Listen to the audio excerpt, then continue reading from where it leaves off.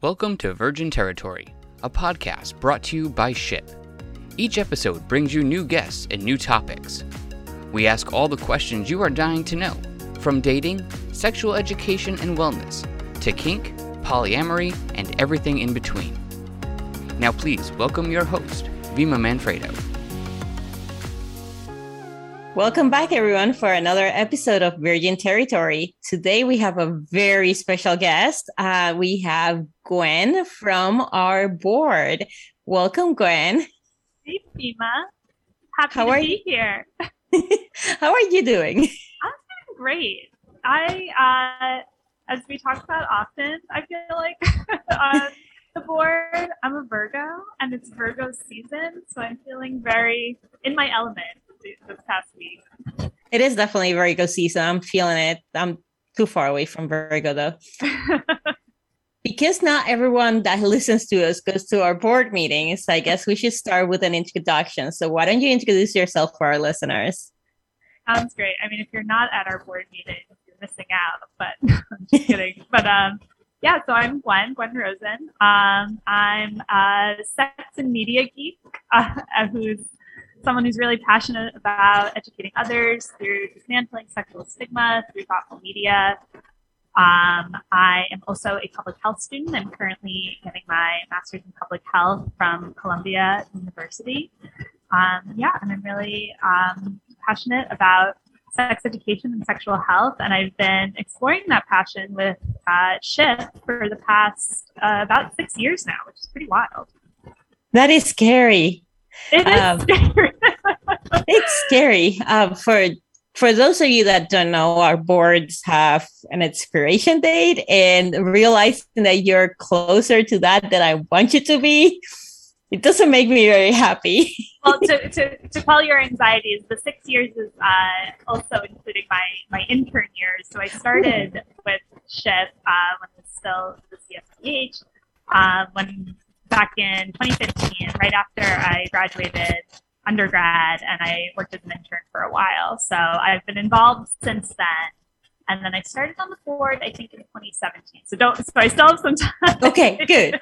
You gave me a heart attack. We already have a couple of our board members are against that deadline already. So having a third one would have been panicky. Yes, it's a good sign when your board is dreading their end date of their term rather than counting down the minutes. I think it's a good sign of what kind of organization we are. Yeah. And since we're talking about the organization, I'll just have to mention that we have a shiny new website, weknowship.org, and you can go and visit us and see all of our lovely faces. And you can find the link to this podcast too. I had to do the plug because we're talking about SHIP right now. We got a plug. As we're going to talk about more, I'm a publicist at heart, and I'm always there for the plug. Exactly. Which brings us to the first topic we wanted to explore, which is, why does sex ed have a PR problem? Yeah, so this is kind of my why I get up in the morning question. So a little more background about me. But before I started grad school, I worked as a publicist for many years, specifically with sexuality brands. And I decided to go to grad school to bring some of my communication skills to sex education through a public health lens. And I really think of sex ed's PR problem as kind of three main buckets. So first of all, it's a topic that people often aren't comfortable talking about. So then it doesn't get talked about, which is like exactly what Vima, you do here on Virgin Territory, is try to make more spaces. And it's what we do at SHIP. We try to make spaces to have these conversations. But so often people aren't having them at all, which then kind of leads to bucket two, which the one time maybe you do get to talk about sex ed, you might get some really shame-filled narrative that can really stick with you. So it's like PR 101 that very often you only get 30 seconds to, pitch your product or talk about your client, whatever it is. And when it comes to sex ed, there are so many people who their 30-second pitch might have been a really sex negative or really abstinence only push about what good sex or good sex ed looks like. And then the third thing is, if you do get the opportunity to be in a space or have access to shame-free sex ed, like the sex ed that SHIP provides, so often the educators or the organizations who are providing that are blocked from sharing their message. So organizations like SHIP have a really hard time promoting our workshops, our content on platforms like Facebook and Instagram, and many other mediums where it's not easy to access us. So the harder it is to reach people, the harder it is to share our message. So it really is a communications problem, the way I see it, more than anything, of why we have such lacking sex ed here in the US and many other places.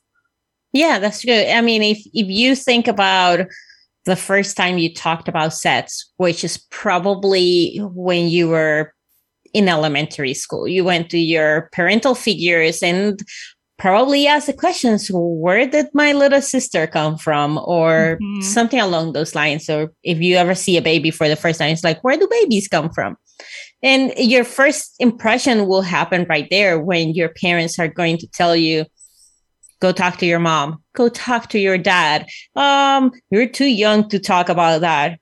Those are only adult things, and really deprives that child from having those age-appropriate conversations with their parental figures of body autonomy, of exploring your own body, of knowing consent, on how to enforce your consent, how to respect other people when they tell you no, they don't want to hug, or vice versa.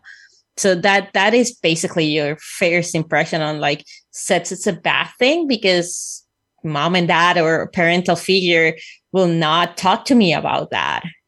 Right. And that's how it gets so cyclic, because those, avoidance responses of, oh, go ask the other parent, I don't want to have this conversation, oftentimes comes from a parent's own shame, or something that they've picked up from their own adolescence of why this is a bad conversation to have, or an uncomfortable conversation, or just even an awkward conversation. And it's very human to want to avoid awkward things. So that just kind of perpetuates the cycle of, oh, we shouldn't talk about this.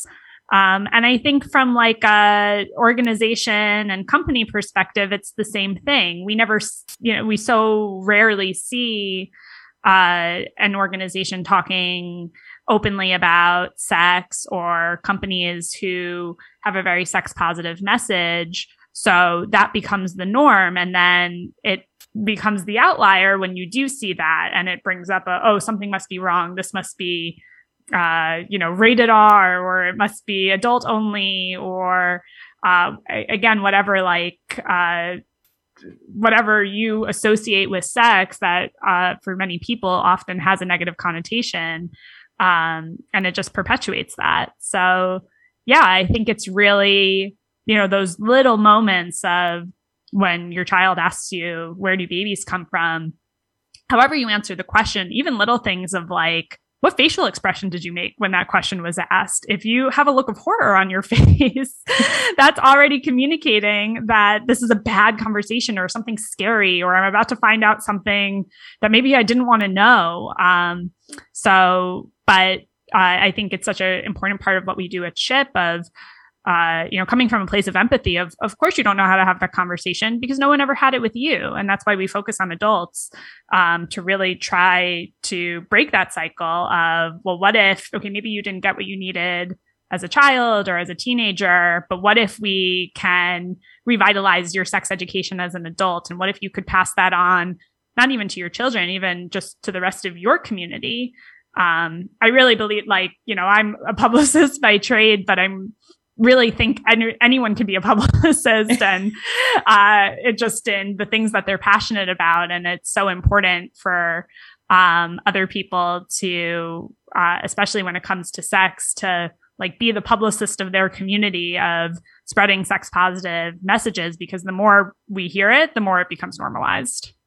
Yeah, and you can become that beacon of knowledge for your community or for your family and for your friends, where they'll come to you for the questions, the answers to the questions that they dare not ask anybody else.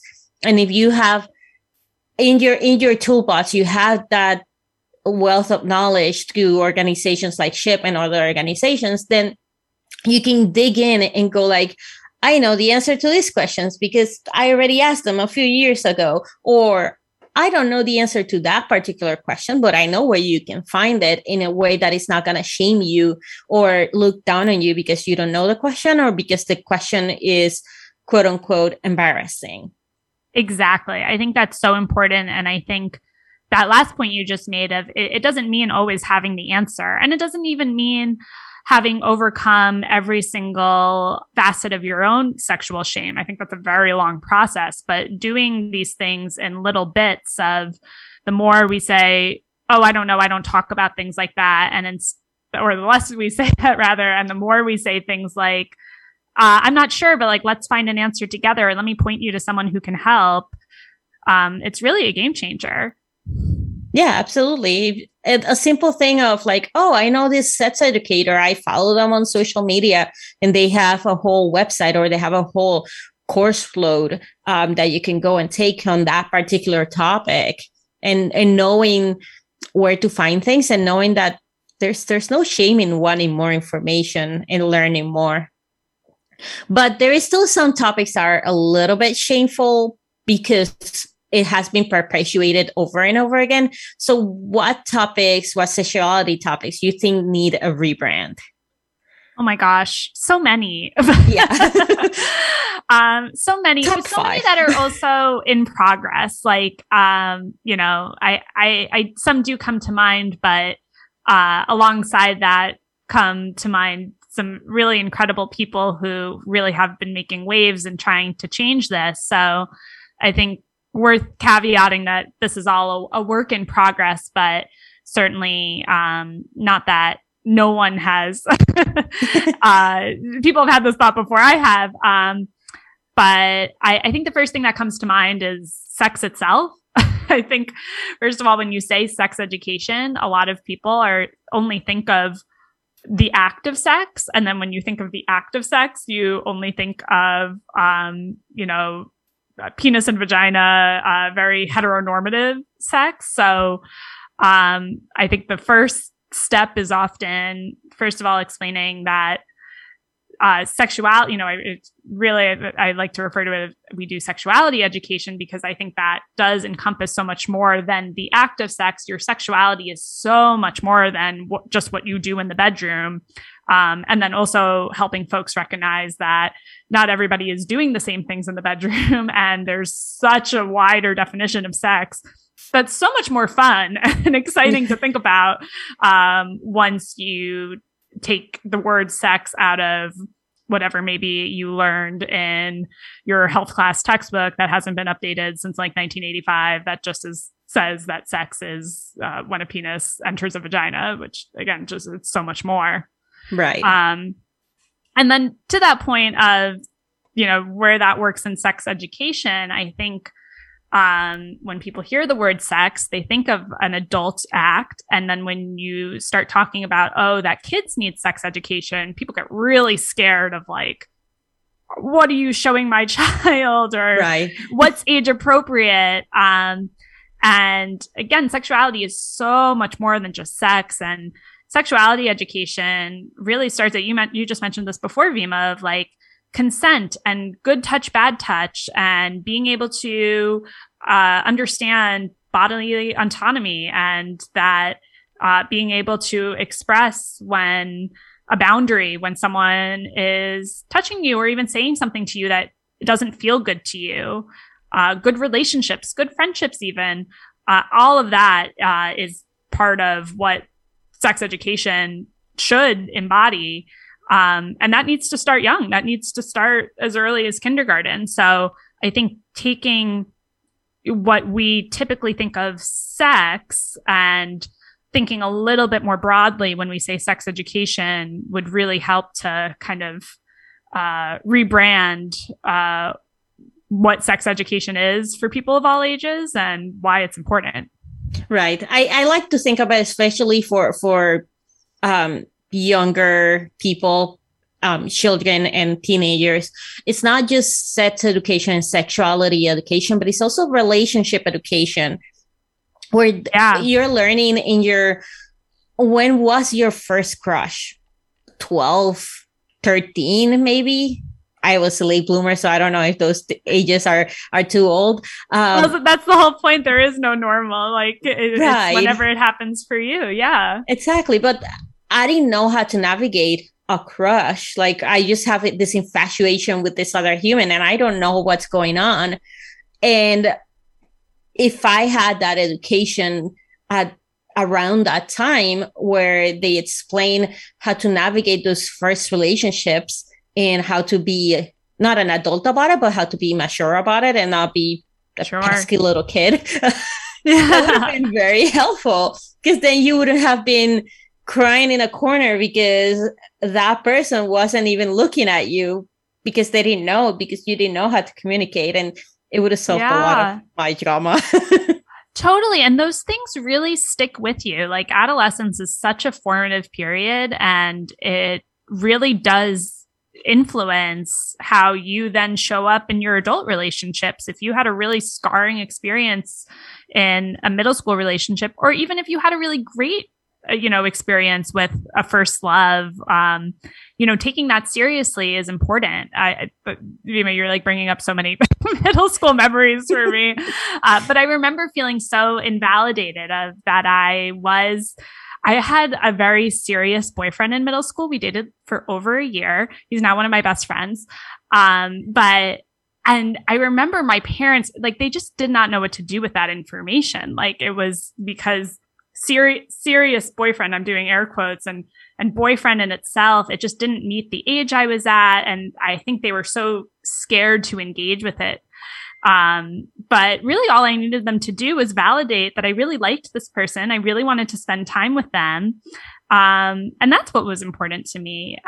So again, it really does get to some of the language things, like, oh, I came home and said this person was my boyfriend, and that produced a scary reaction. And if we could think more critically about some of these words and terms and just what the concepts mean at different stages of life, it might help us to all have more open conversations about it.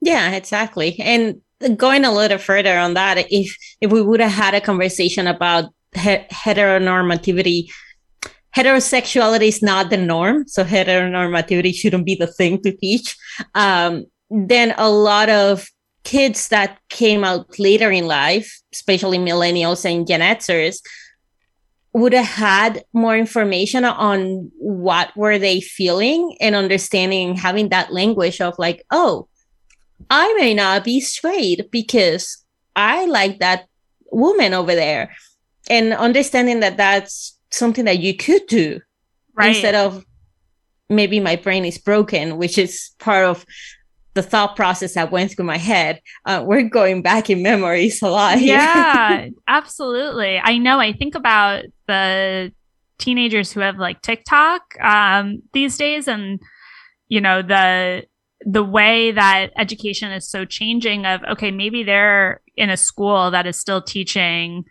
that marriage is between a man and a woman, or like whatever bullshit they're saying, but they go on their phones and they can go on platforms like TikTok and see lots of queer people. Just, it's such a interesting medium because it's people really just sharing a bit about their experience or a bit about their day in this like cool video format. And I think like the queer community on TikTok is just so amazing. I can't imagine how validating that would be as a young person, just to see like, oh, there are other people in the world who feel like I do, or who feel a little bit like I do, but I feel a little bit different than that. And then the next video also looks a little different than that it's not just one thing. I think like the variety of representation is really like just a total a total game changer. So I'm like really excited about that. I'm also scared of it because I get so sucked into TikTok. I have to like delete it off my phone every so often. I was gonna say we should be friends. I'm already in TikTok, but yeah, I agree with you. Is that wealth of information of seeing people that are living their truths and they're living authentically and they're happy and they have fulfilling lives and somewhat fulfilling careers, most of them. So seeing all that, and then you look at yourself and go like, maybe I'm not broken. Maybe this is normal. It's just different than what my household or my school or my church is telling me. But I'm still a normal kid. That is so empowering, and it could save their lives. Absolutely. No, I truly believe that's like life-saving work. Yeah. And that makes me think of like some other sexuality topics where representation is such an important part. Another topic that needs a rebrand would be STIs, sexually transmitted infections. That's another place where I think social media has become such an incredible resource of just the very act of seeing somebody else on social media who might be public about their STI status. And, you know, I think so many people have lived with an STI and never actually met another person where they know their STI, you know, they're both out about it because it's often just coded as such a shameful thing. So for that person who thinks they're the only person in the world with herpes, spoiler alert, they're not.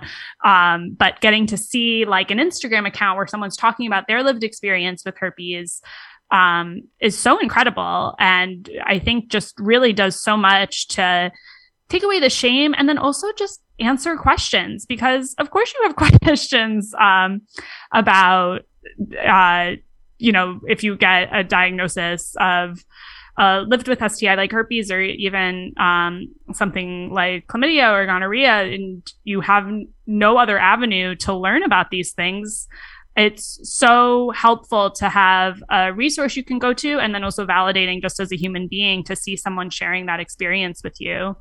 And I hope that more of that really results in, you know, people rethinking. You know, there's just a million horrible jokes of that STIs make a person dirty or bad, or only a certain type of person gets an STI. And that's absolutely not true. And I hope the more visibility we have for things like that, we can start thinking of STIs as, you know, the way we would think of someone if they got strep throat. We don't judge their moral character because they got strep throat. We ask how they're feeling. Right. You bring them the remedies like soup, I think. Exactly. For strep throat, I don't know if you're going to have soup for strep.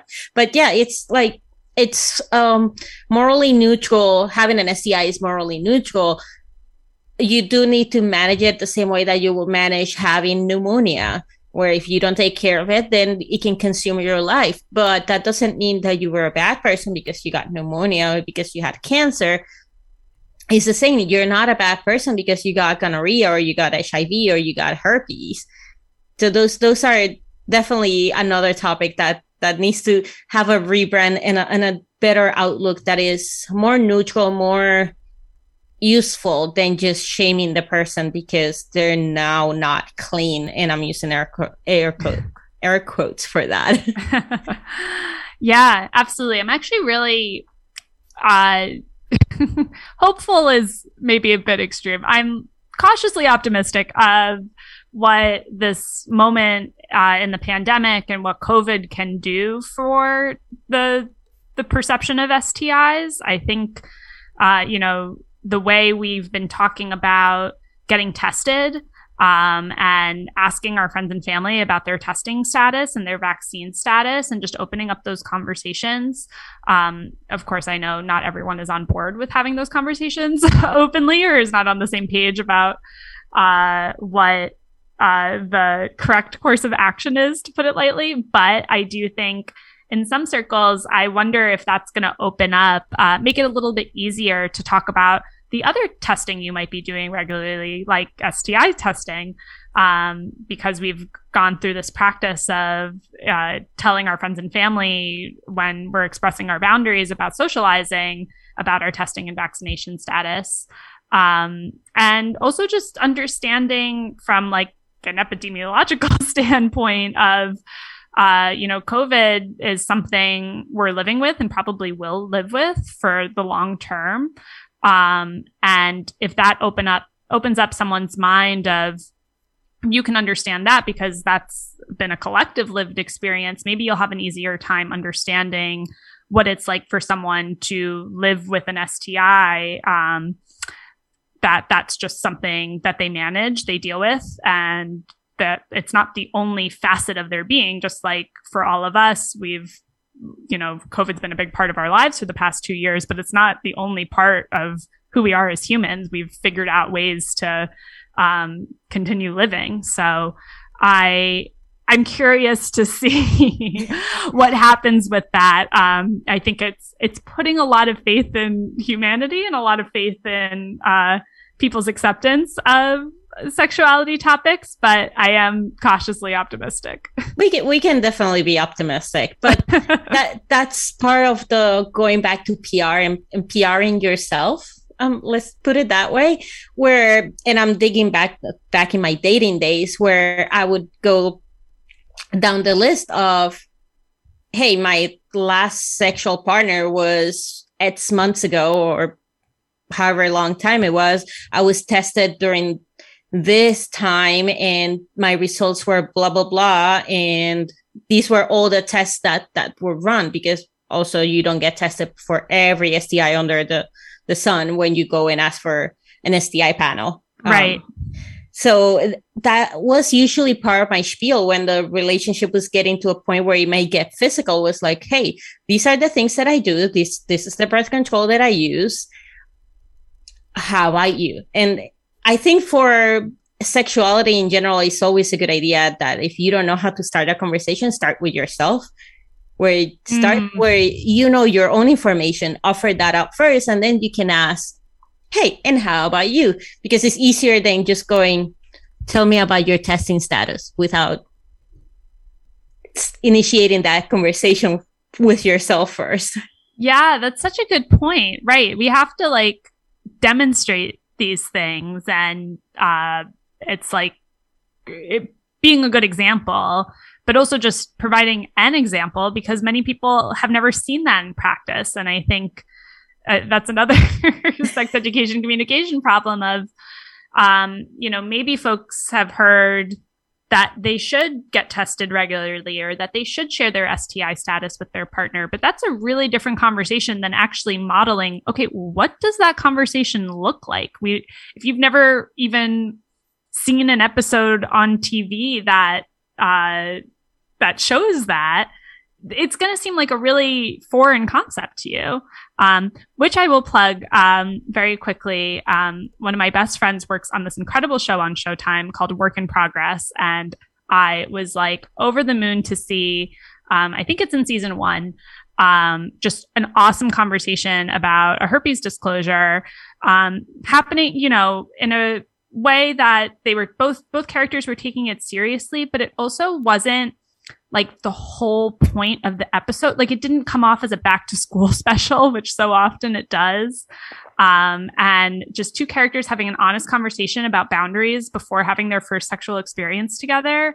It was really incredible to see. And I was like, more of that. Yeah. If we're going back in time a little bit again, one of my first experiences in TV of seeing that type of conversation was on an old MTV show that I'm trying to rack my brain on the name. It was something like Unbedded or something like that. And it was following a few different couples, fictional couples. It wasn't a reality TV show.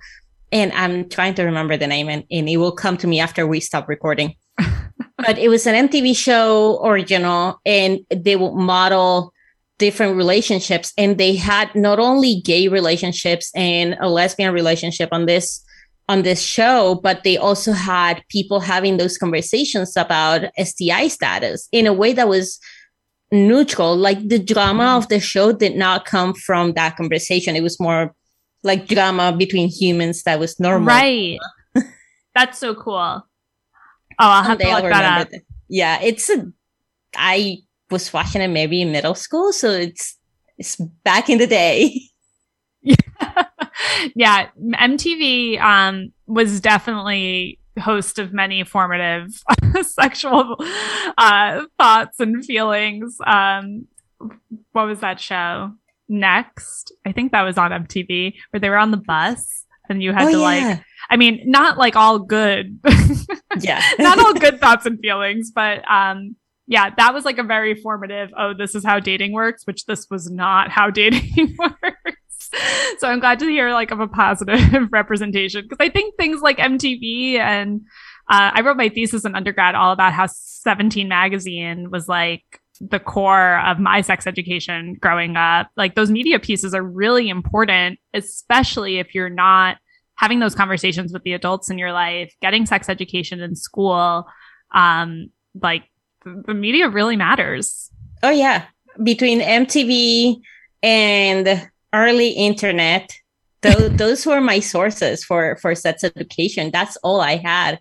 And a very, very old book from the library at my school that was about sex, which was modern for when it was made, because the first chapter, when they're talking about the mechanics of sex, it was a hetero couple, but they didn't show the woman. It was a whole, like, I wanted to say lewd, but not like lewd. Very descriptive. The whole way between when they went to dinner for their date, all the way to when they got into bed and had the sex, and they explained the whole mechanics and everything. Wow. But they didn't have the woman magically orgasm by PIV only, which was for the times 1999 or 2000. That was mind-boggling. Yeah. Like, oh, they're actually showing a woman that can orgasm by external stimulation.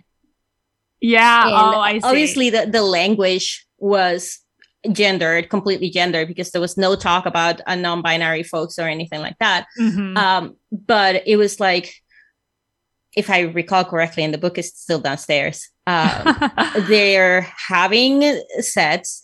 The guy says he's about to finish. She says, go ahead. And then he helps her orgasm afterwards. Wow. And I'm like, you can do that? Because that's really cool.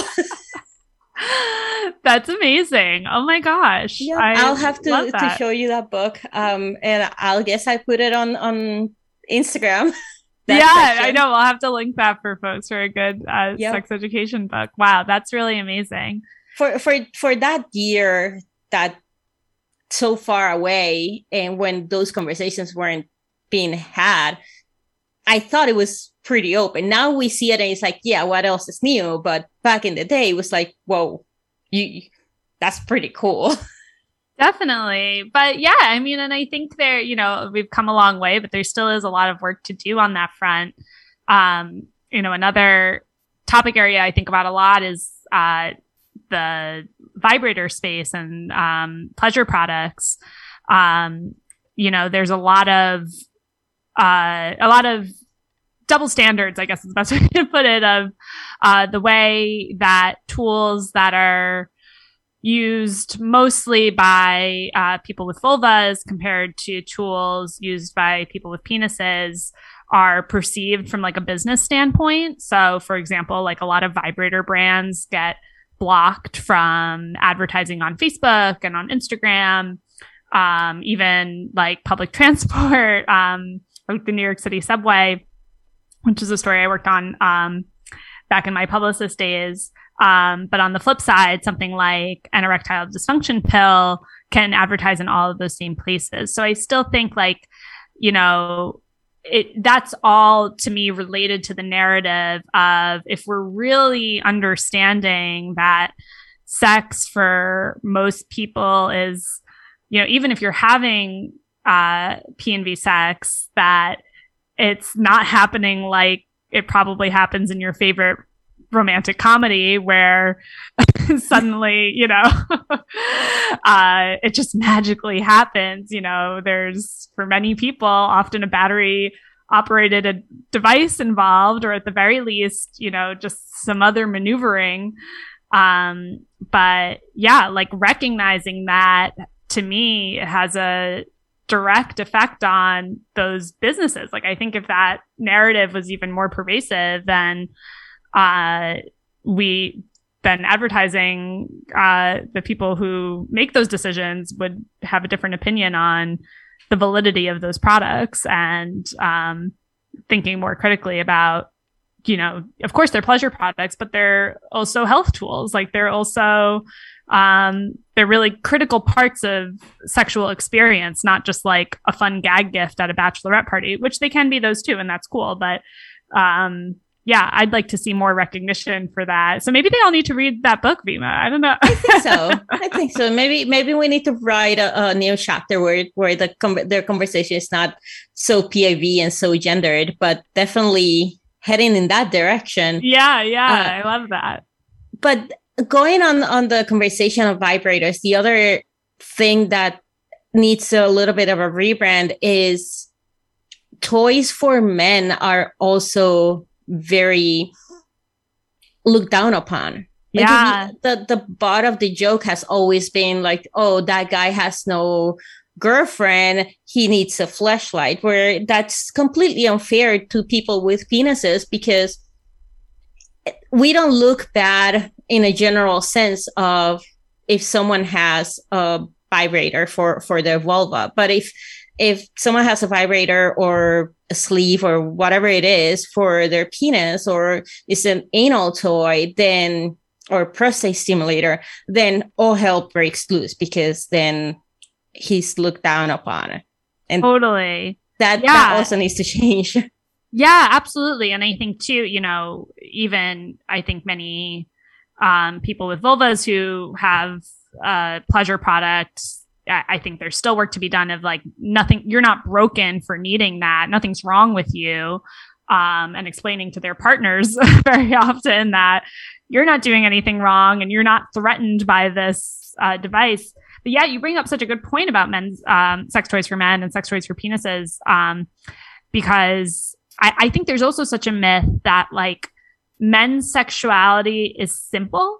Like, the mechanics of getting a penis or a person with a penis to orgasm that's no problem. Like, we all know how to do that. And like, vulva is mysterious and complex, and you have to like discover the, the secret sauce. And I think like sometimes vulvas are more simple than we make them out to be. And then also sometimes like just that there's so much to explore with bodies with penises, like, and I think that gets discounted a lot because it's like, oh, we all know how to do that. Like, or, men figure that out at a young age of how to orgasm. And then you just do that for the rest of your life. But yeah, what if we, wouldn't it be so much more fun and exciting if for all bodies, we thought of it as like a playground to explore, that there's so much to discover, and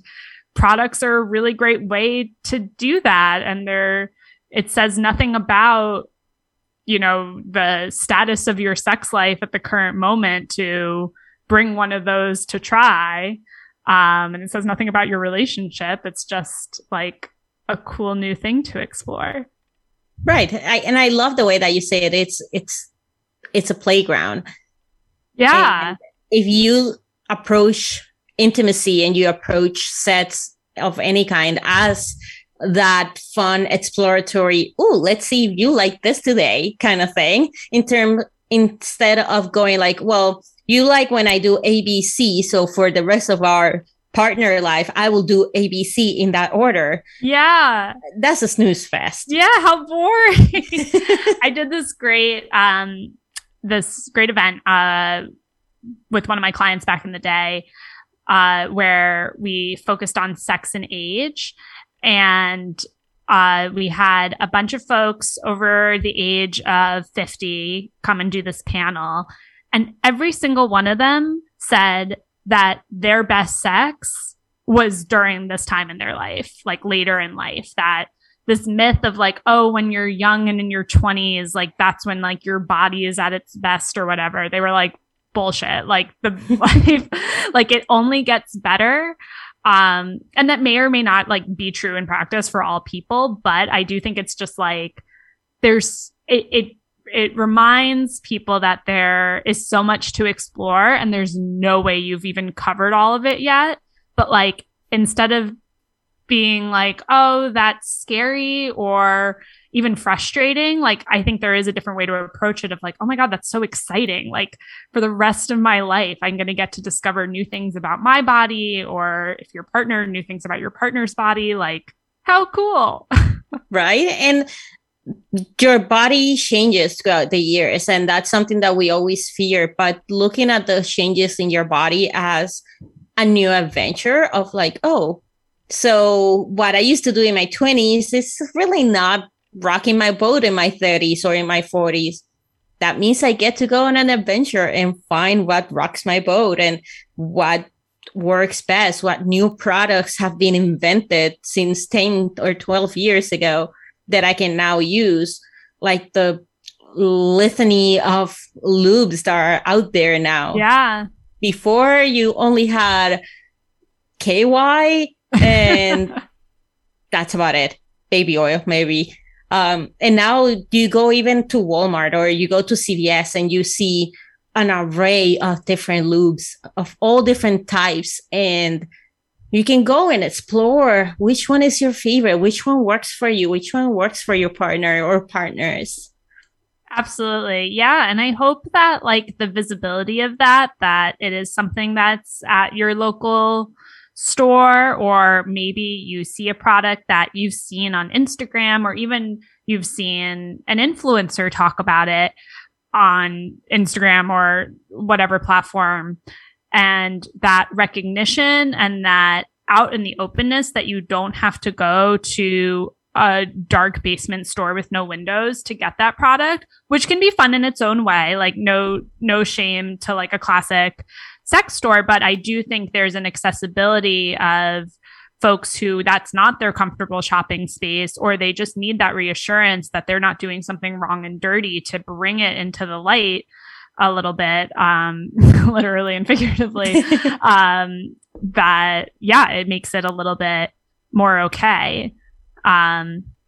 And I'm really excited about like the person aspect of that too, of, I think for a long time, products like lube, you know, who's the face of KY? I have literally no idea, but we're seeing so many more of these brands who their spokespeople are out in the open. They have a face and a name, and they're talking about talking about their products, talking about what they're passionate about. And I think that connecting that human aspect to sexuality education and sexuality products, like helps people see themselves of, you know, I am a person who has sex and this is a person who has sex, and we can talk about these things together, rather than like, I have to sneak away and secretly buy this thing that I really love to use, but it's weird that I do. So I can't be open about it. Right. And it may or may not work, because no one, when you walked into some stores, no one tells you like, oh, by the way, you're buying a silicone lube. You should not be using that with your silicone toy unless you want to destroy both. Yeah, absolutely. Right. And I don't know. Right. I don't know that anyone's telling you that in a Walmart, which makes, what we do continue to be important. So people continue to have good information. I mean, I'd love if they had that in a Walmart. Like, how cool would that be if you had that would be cool. a concierge helping you select your products? And again, that's why I never want to put down the sex shop experience, because those are where I think some of the experts of the experts are. Right. But just being realistic that that's not everybody's preferred shopping experience. And also not everyone has access to that. Like, those stores aren't everywhere. And those are another area that often gets blocked, as we know from our history. With SHIP, when we were the center, we were very close to not opening because of some pushback of that, oh my gosh, this place with vibrators is about to open on this street, and some pushback from the community. So, I think it is a balancing act of that accessibility and that mainstream aspect, but then also making sure that with mainstream is alongside that is continued good education and continued access to education, because folks still need it. Yeah, exactly.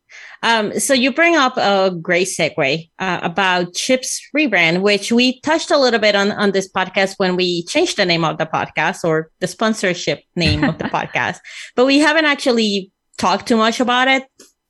So let's dig in. Let's dive into the SHIP and see. Let's dive in. Yeah. No, I think this is such a, and firsthand, of course, Vima, it's such a exciting time for us, but also like a scary, maybe it's too intense, but with change comes mixed feelings. But yeah, I mean, changing our name, I just think it fits so well to our conversation for folks to know, changing our name to SHIP. And if you read our letter from our lovely executive director, Alicia, it really came from a PR problem, from a branding problem that we've been having since our inception, of what our former name, the Center for Sexual Pleasure and Health, while it very much encompassed what we do and what we stand for, also posed some problems. To name a few, we were denied insurance coverage because of our name. We've been denied funding countless times from people who've told us things like, we love what you do, but we can't fund, or I can't advocate for your funding because of the name. We talked a little bit earlier too about censorship on social media platforms. All sexuality brands, I think, have encountered this in some way or another, but especially with a name like the Center for Sexual Pleasure and Health, there was just no hiding from Facebook's policies, however unfair they are. And on email too, we got filtered, spam filters, filter for sexual content. And it would say this email is from the Center for Sexual Pleasure and Health. And all of that really hinders our ability to reach people with medically accurate, culturally inclusive, and pleasure-informed sex education. So we made a decision to rebrand and to change our name. So SHIP does still include our pleasure mission. SHIP stands for Sexual Health Includes Pleasure. But the advantage of SHIP is that we can use just SHIP and we can write that on things so we can use the pleasure piece when we want to, but we also have ways to just navigate some of these bureaucratic hurdles that were so difficult before. Basically just a little more subtlety for funders and other stakeholders, while trying to stay true to who we are.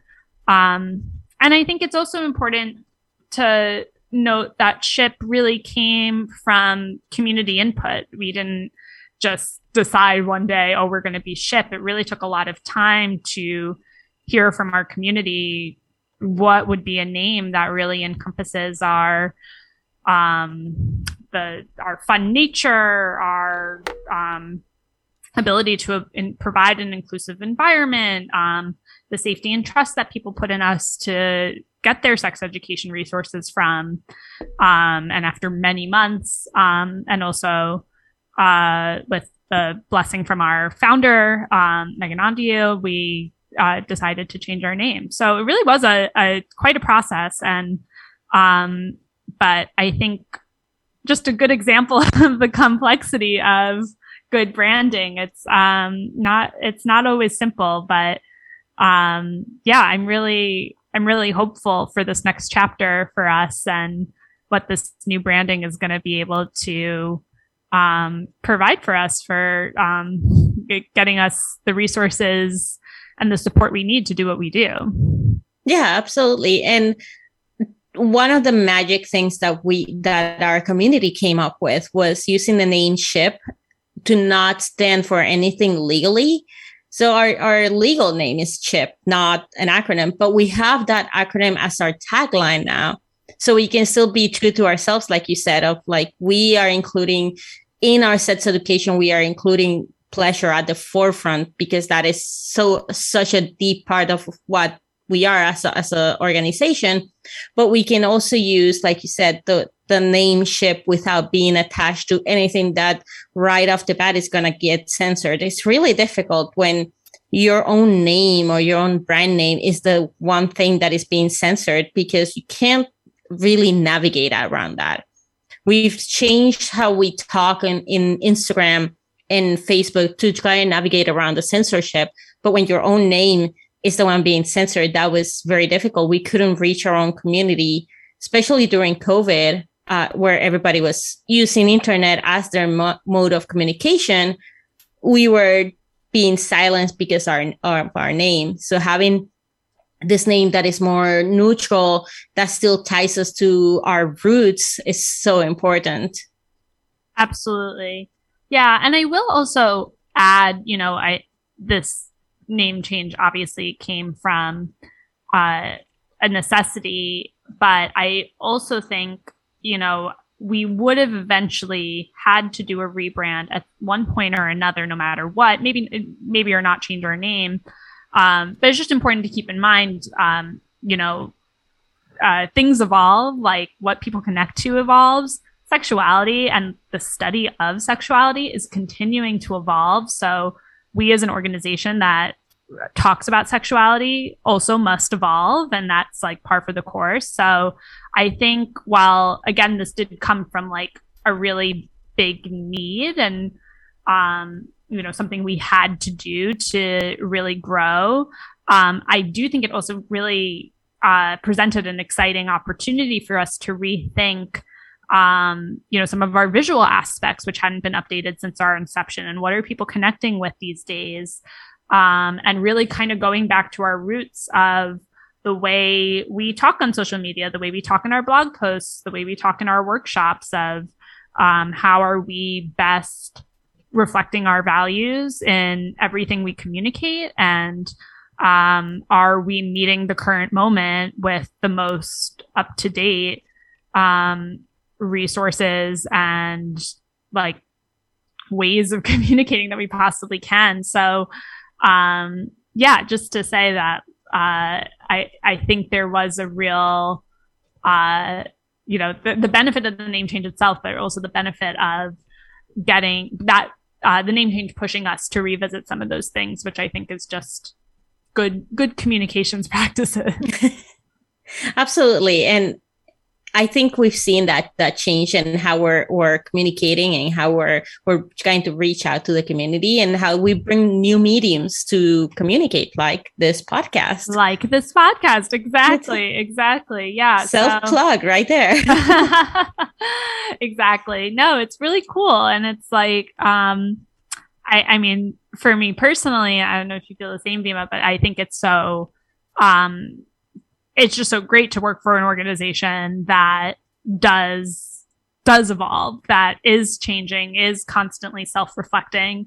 Because just like we said with sex, if you're just like, oh, ABC works, and then you do that for the rest of your life, like that gets boring. And I think it's the same with work. So, I'm really proud that we are so agile in that way, and have just continued to roll with the punches and just embrace this new chapter. We've loved being SHIP, and it's produced some great puns too, which we're a punny group.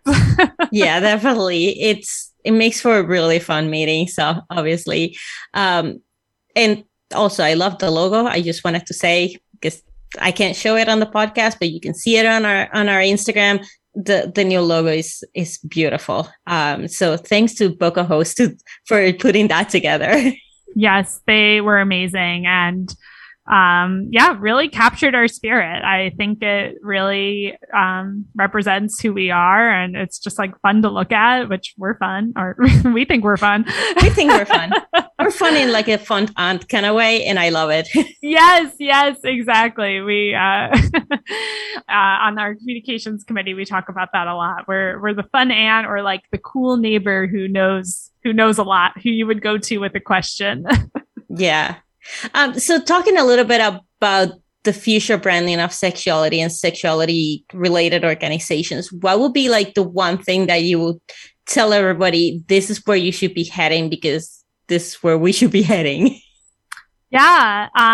Well, I think just reiterating a little bit that last point, that agility aspect of whoever you are, values are something that you want to stick to, of course, and be faithful to. But all the other parts of a brand really do, they can evolve, and they should evolve. So having some flexibility in that, I think, is really important, because it really does embrace what sexuality is all about, which is vast and ever evolving. And then I think we're starting to see more of this, but I'm still excited for it to continue.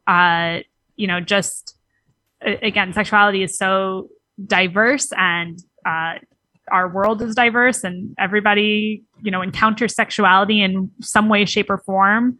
So seeing that reflected back from companies and organizations in sexuality, of showing different bodies, all different people, really recognizing different expressions of sexuality, all of those different facets, and not just subscribing to one idea of sex, and making sure that's reflected, is, I think, really important, and really where we're going to see, where I hope to see people going next.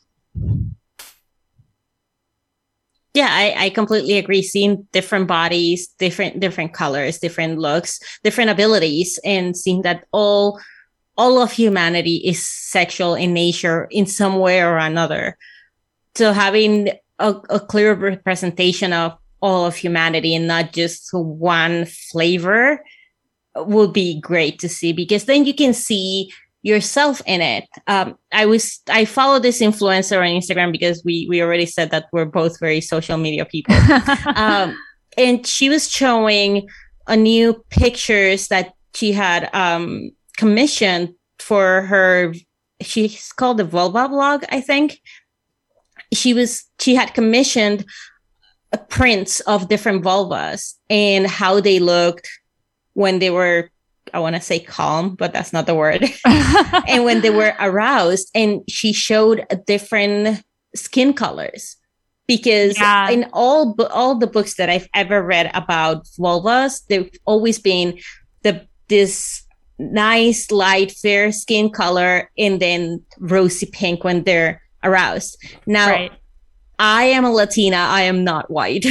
So that was not something that I could see myself in. And if I were to look at myself and look at those pictures, I would go like, but that's not how I look. So I'm not sure what I'm looking at right now.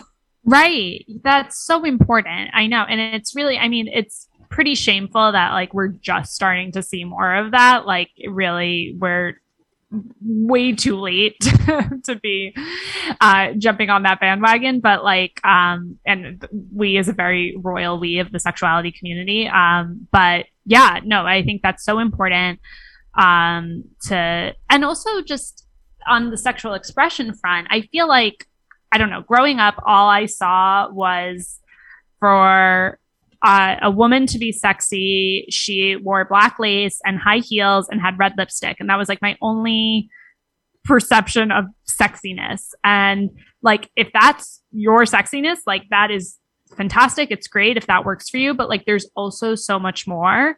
And I'm really excited to see more media and more brands showing that sexiness looks different for all different people. And it should feel good. So if like black lace and high heels doesn't feel good to you, then that's not your sexiness. That's not how you feel sexually empowered.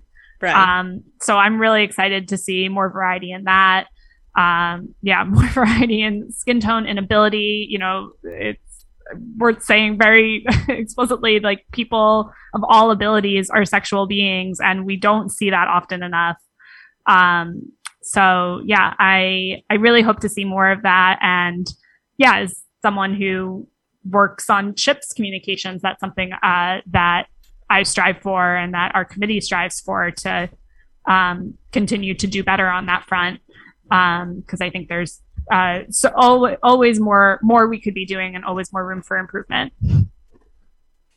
Right. That's so right. I completely lost my train of thought because I was just listening, which happens way too often. All right. So we're coming up at the top of the hour. So that means it's time for a new section that we just unveiled on last episode. So we'll just go with punches right now. So this is called the Hot Questions time. I have a list of questions for you that you haven't seen before, and they are completely unrelated to the topics we've taught. And it's just a fun thing to do. And I need a better introduction for that section. We'll work on that. I'm ready. I'll just put a pin on that one. All right. First one, Pepsi or Coke? Ooh, Coke. Marvel or DC? Ooh, hot take, neither. I need to find my nerds somewhere. I know. I'm sorry. I know I will get hate for that, but I truly couldn't even tell you which one is which. Fair. I'll allow it. So wrong answer only. Why is there fuss on a tennis ball? Ooh. So my dog looks like he has like a Grinch beard when he's done eating them. I love that. Favorite ice cream flavor? Mint chocolate chip. Ooh, that's a good one. And finally, what does let's ask that one again. What sound does a fox make? Oh my God. Like, what does the fox say? Yep. Ding, ding, ding, ding, ding. Wow, that just took me back to like a very specific time. New memory unlocked. Oh my gosh, that's too funny. I have a good friend who did that song in his a cappella group in college, and I may or may not have to link to that video when this episode is posted. And you definitely have to link it in the comments. I think I have to. All right. Well, any last advice for our listeners before we let you go? Yeah, I think I'll just, we said it close to the top of the episode, but I think I'll just repeat, because it's so important, that being a good advocate, publicist, activist, whatever you want to call it, for sexuality, does not require being an expert, because it's forever evolving. We're all, even experts are continuing to learn. So, it takes just openness and a curiosity and awareness of other resources. So don't be afraid to jump into these conversations, even if you might be wrong, because I think we're all wrong sometimes. So just having some of that bravery is a really important step for the sexuality community to continue to move forward. Very well said. So thank you so much for joining us today. People can find you on Instagram at Gwen_Rosen. Did I get that right? Yes. And if you can't find her, just go to SHIP and then jump on the SHIP, and then you can find her too. That was a terrible fun. Come on board. We'd love to have you as shipmates. No, but really, would love to connect with you all. And thank you so much, Bima. This was so fun. Awesome. Thank you so much.